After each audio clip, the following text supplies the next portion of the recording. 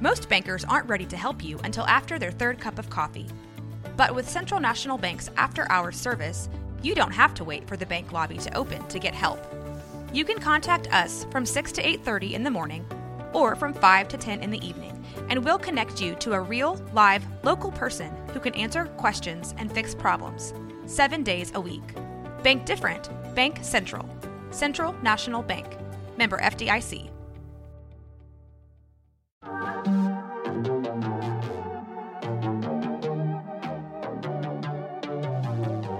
Hey y'all, I'm April. And I'm Caroline. And this is your Bloody Happy Hour. Caroline, are you ready for this? This is your newest guilty pleasure. It's the bloodiest part of your week. Did we say something about it also being happy hour? Show did. Because we about to be sipping on some murder. Bloody Happy Hour.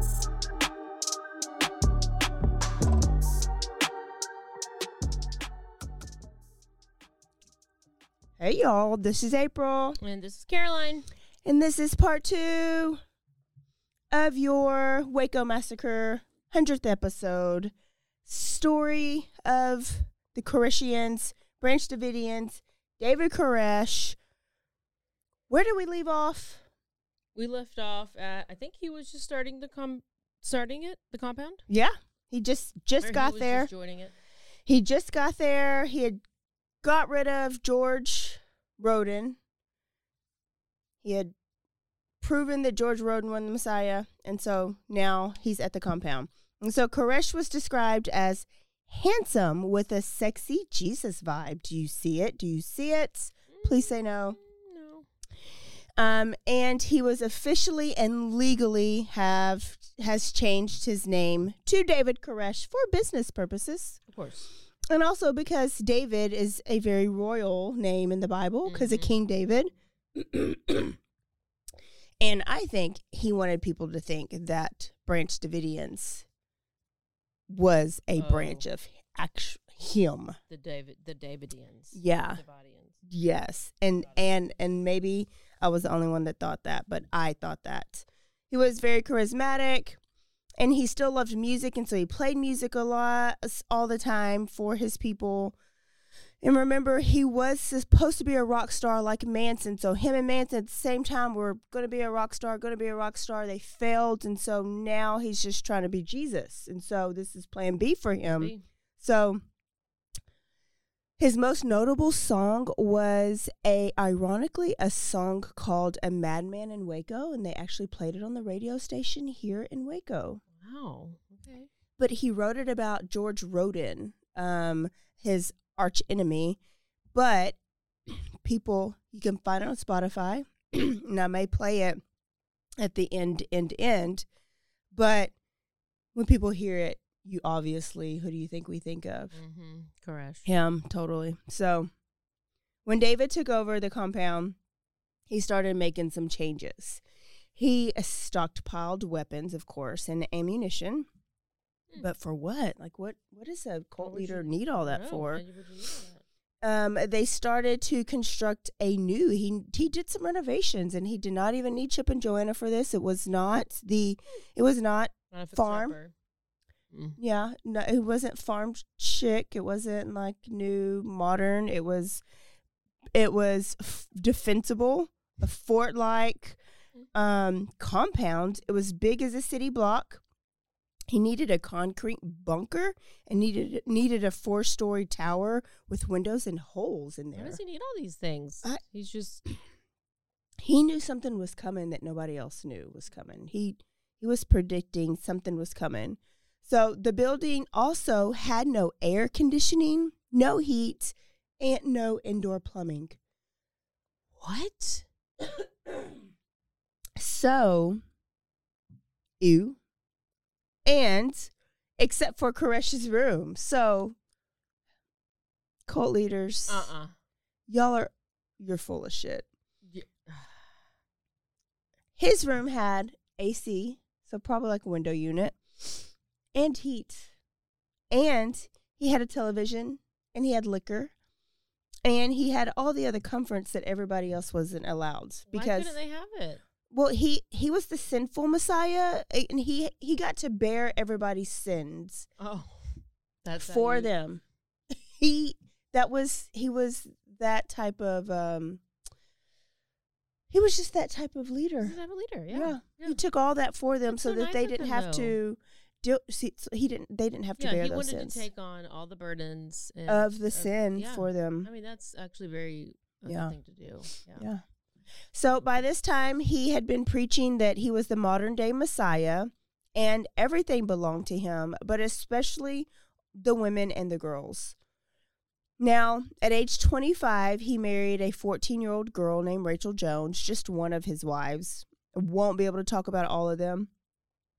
And her parents were also members of the congregation, and they gave her their consent for him to marry her. And at Texas at this time, you could marry a 14-year-old if your parents gave your consent. So Koresh also had the power at the compound to annul marriages. So you and Dirty Chad could have just got to Koresh, and he could have annulled your marriage, and you wouldn't have to worry about lawyers or anything. Well, that would have been nice. That would have been much easier. Oh, yeah. I would have definitely gone to him. Yeah. You could have just joined, too, while you're there. I probably would have. That state of mind. So, all the couples that joined got their marriages annulled, and then they were prohibited from having sex ever again. So, people that were married for 20 years. How do you grow your cult? Oh, you could only Have David sex with Koresh. him. Yes. Oh God. Either one, you were celibate. So men were celibate for forever. That's it. If you're a man, you're no longer allowed to get your wee-wee wet unless you are Koresh.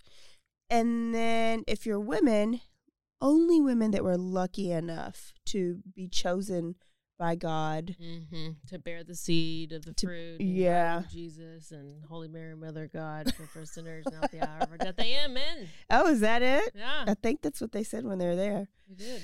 So, the men would be rewarded in heaven for their celibacy, and then David would be rewarded because he needed 24 wives so that he can have 24 offspring, and these 24 offspring would later rule later on. Oh, yeah. Now, at the end, we know that David had 19 wives total, so he almost made it. Like, damn that ATF, we interfered with his ultimate goal, and then he had 18 kids. And his wives were as young as 10 years old. That is third grade. Okay. It is third grade. And everybody at that compound thought it was okay. And these people who were part of that compound that are still alive now still think it's okay. So if you watch the Waco American Apocalypse, it's on Netflix right now. One of the girls, I can't remember her name. Her name does not need to be remembered. But she said, not a direct quote, but basically, he did nothing wrong because at 12 years old, you are a legal adult. But these girls were 10. Oh, so I don't know. So then it's okay or not okay? I don't know. At 12 years old, you're not an adult. At 10 years old, you're really not an adult. Yeah, you're definitely not an adult at 12 years old. When David's wives were divinely chosen, he didn't choose the ones that he thought were prettiest or had the biggest boobs or prettiest face. They were divinely chosen, Caroline. So you cannot call this lust. No. How dare you? They also got to wear a Star of David necklace, which I think is stupid because don't Jews wear that? I think so. David would exert power and mind control, and so he would randomly wake up in the middle of the night and implement these random stupid rules that they would follow. So, example, 4 o'clock in the morning, everybody wake up. Here's an air horn or some bells or whatever. And today's rule is you can only eat peanuts and bananas only all day. So everybody would just, okay. And then maybe the next day it's just apples and bananas. And then from now on, you're never allowed to eat apples and oranges together. You can only eat apples and What? bananas Are these together. really rules, or did you just make up an No, example? no, these are rules that came from like parish people, Koreshians. They could only okay. Yeah, and they're only plant-based diets, so you can't eat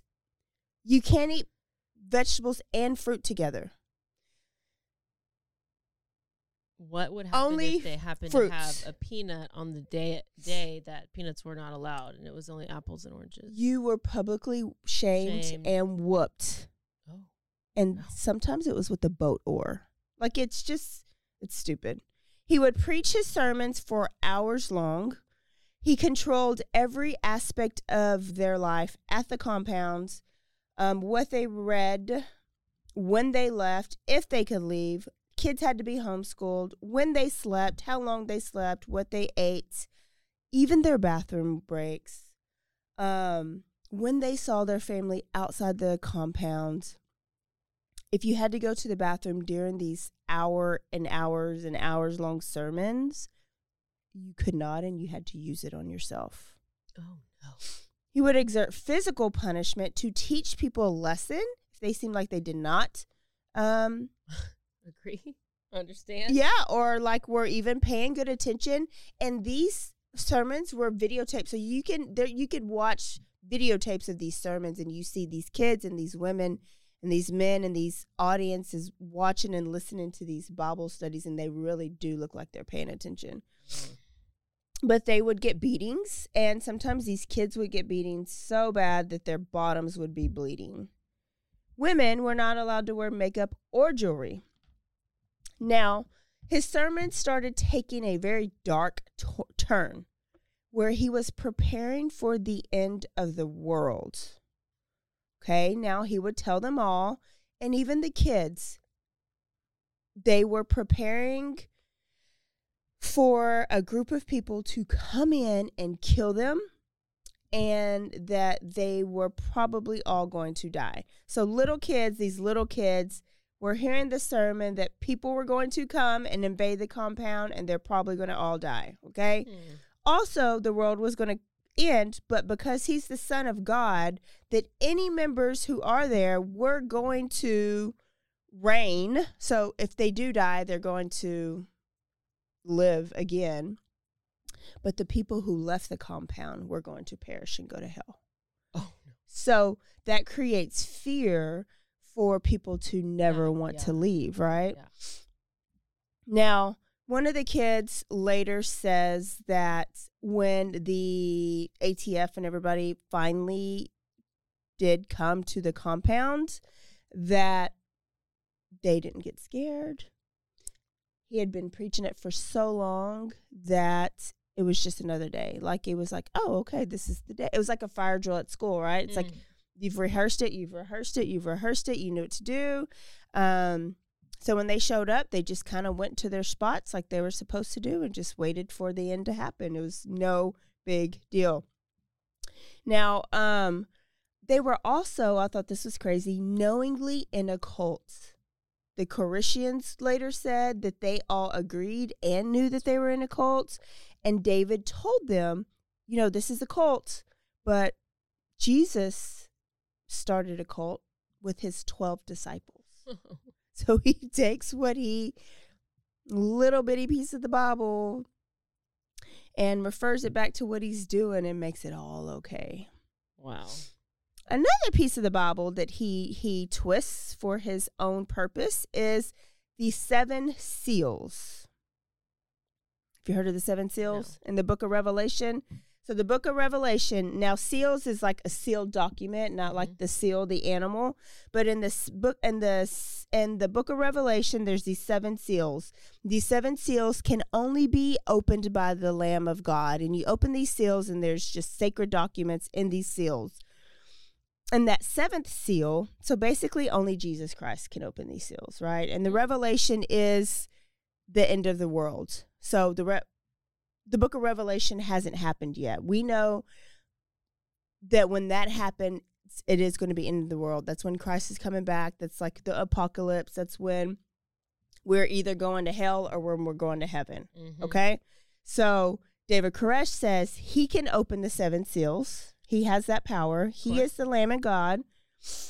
And that is why he is here on earth. Like, his job is to kick off this apocalypse. Good for him. Okay, so all his followers believe this, and that's why they are there with him, because when he opens that 7th seal, they want to be able to go to heaven with him and not perish.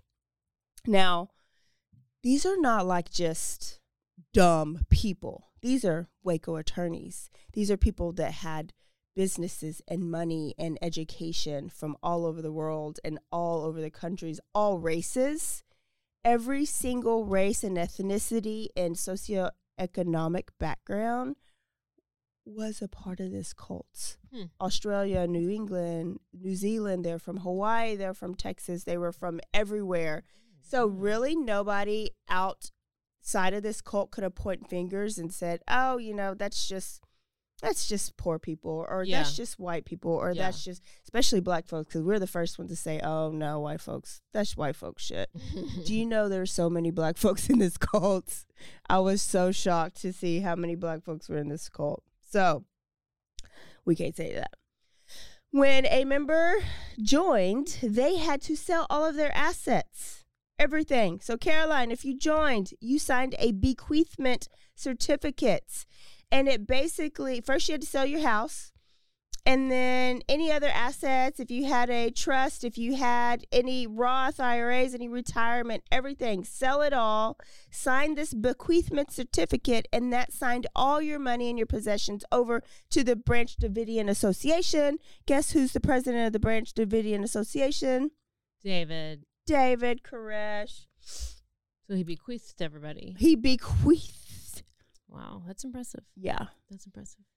Not to get that word mixed up with another. No, I don't know. Word. Yeah, no. But this is very much like what Warren Jeffs did, you know. Did they sign something like that too? Well, they just had to sell off all their property in order to move to the Zion or whatever, that big, huge At least it was beautiful. This one, it was that was like a trailer palace house looking like that. Yes. They must have obviously I a would lot have more money, a lot more followers. Warren, I mean, if you put him on a pedestal, Warren Jeff was a little bit more successful. Did he reign longer? I don't think his reign was very long. I think it just because it had already been in, like they had already had the cult for so long, I guess, or they already had this big following. So it's not like with David, it's almost like it was kind of newer. He, it just hasn't really got established, and then everybody that established it, they were all minimalist. Like, they all expected people to live in tents and buses and, like, little trailer. Even now, if you go out there, the bus ladies out there. The bus is back. Yeah. Now, if you go out there, there's, like, trailer houses and, like, mobile homes and stuff. So they're still very much minimalist, which makes me think that the head person just likes to keep the money for themselves. So they're extra selfish. So he used this book of Revelation apocalypse story to fuel what's going to actually happen, or what we know actually happens. So he uses the apocalypse and the analogy of it. So instead of God and Satan and the war of the apocalypse, it's going to be them and the government. So they are the God, and then Satan is the government. And so, I mean, he's not wrong. And so that's what their mindset is when they're going through this siege that we're going to talk about here in a little bit. So this leads me to know that, one, David knew that he was doing wrong, because he knew there were going to be some police officers knocking on his door here real soon. So let's talk about the investigation, because he is doing what he is doing for a while, and nobody knows. Like, nobody knows David Koresh is.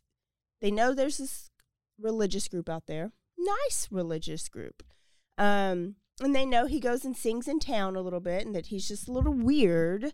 But they don't know yet that he's annulling marriages and impregnating little girls yet. They just think he's this weirdo. So what's their reasoning for doing any or this is how they're about to find out. Oh. Okay.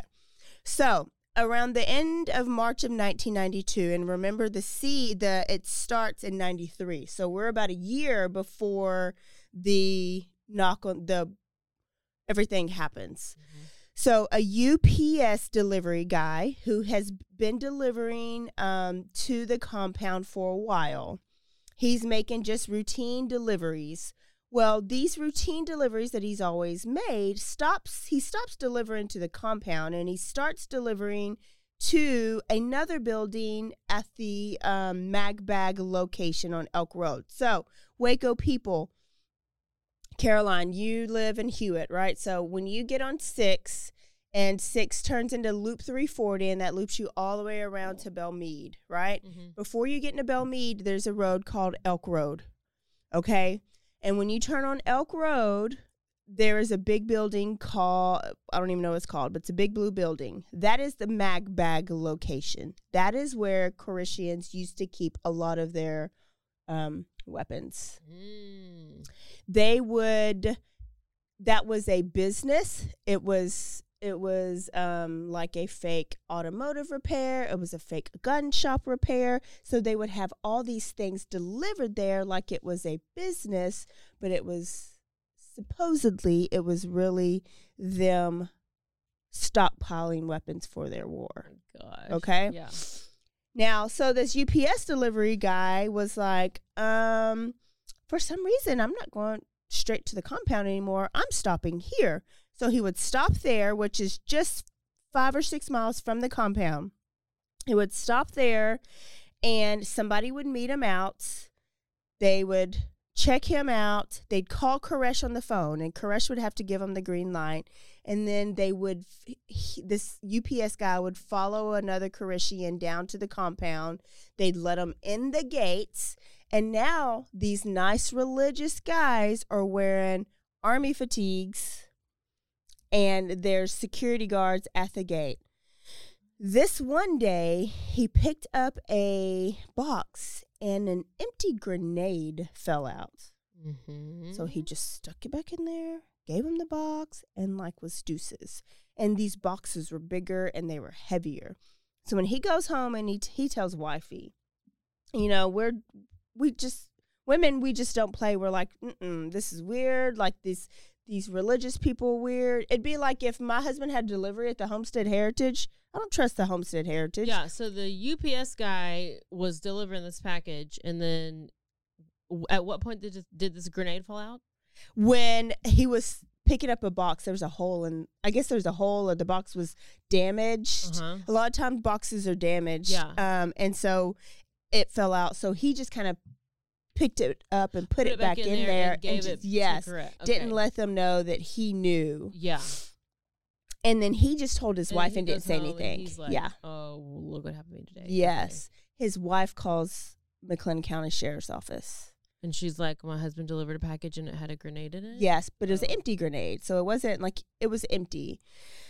So the sheriff's office is like, what? And they call the ATF. And so they're talking to the ATF, and there's an undercover ATF agent.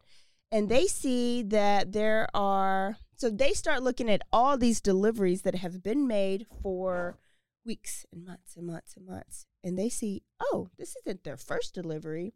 They've been getting deliveries for forever with gunpowder, black powder, it's all the stuff that goes inside the grenades, just anything that you need for a war. Like, it's not an army base, but anything an army base might need and more.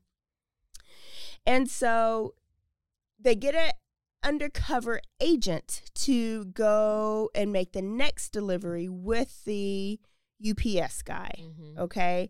So they make the next delivery, and David Koresh makes them because he's a smart guy. Mm-hmm. And the undercover agent is stupid. He's like, can I use your bathroom? Can I use your phone? He just does things outside of the norm that a normal UPS delivery guy doesn't do. So he picks up the phone, David Koresh, when they leave. He calls the McLennan County Sheriff's Office and he says, I know you're trying to infiltrate the compound and it's not going to happen. So that, along with David Koresh's paranoia and his apocalypse mindset, makes him order even more. So after that, he orders 143 more assault rifles, more ammo, more weapons, and he's getting ready for even more, okay? Oh. So by July of 1992, Koresh and the Branch Davidians are officially under investigation, and Special Agent David Aguilera, like Christina, file a report for illegal possession, manufacturing, and conversion of weapons and explosives, okay? So that's why David Koresh is now on the ATF's radar. They're trying to get a search warrant, basically, so that they can go and serve them a search warrant. Mm-hmm. So they want to go to that Magbag location that was at the end of Elk Road. And they want to search the compound. Okay? So in episode 3, they obtain a search warrant. We're going to go through how they go and implement that search warrant that leads to the actual them being on the compound steps. If you want to listen to that now, all you got to do is press next, because episode 3 is there for you right now. If you don't have time, you can listen to it later. It's already there. All right, y'all. We will see you in episode 3. Don't forget to stay aware, stay alive, and always be DTF. Bye, y'all. Bye.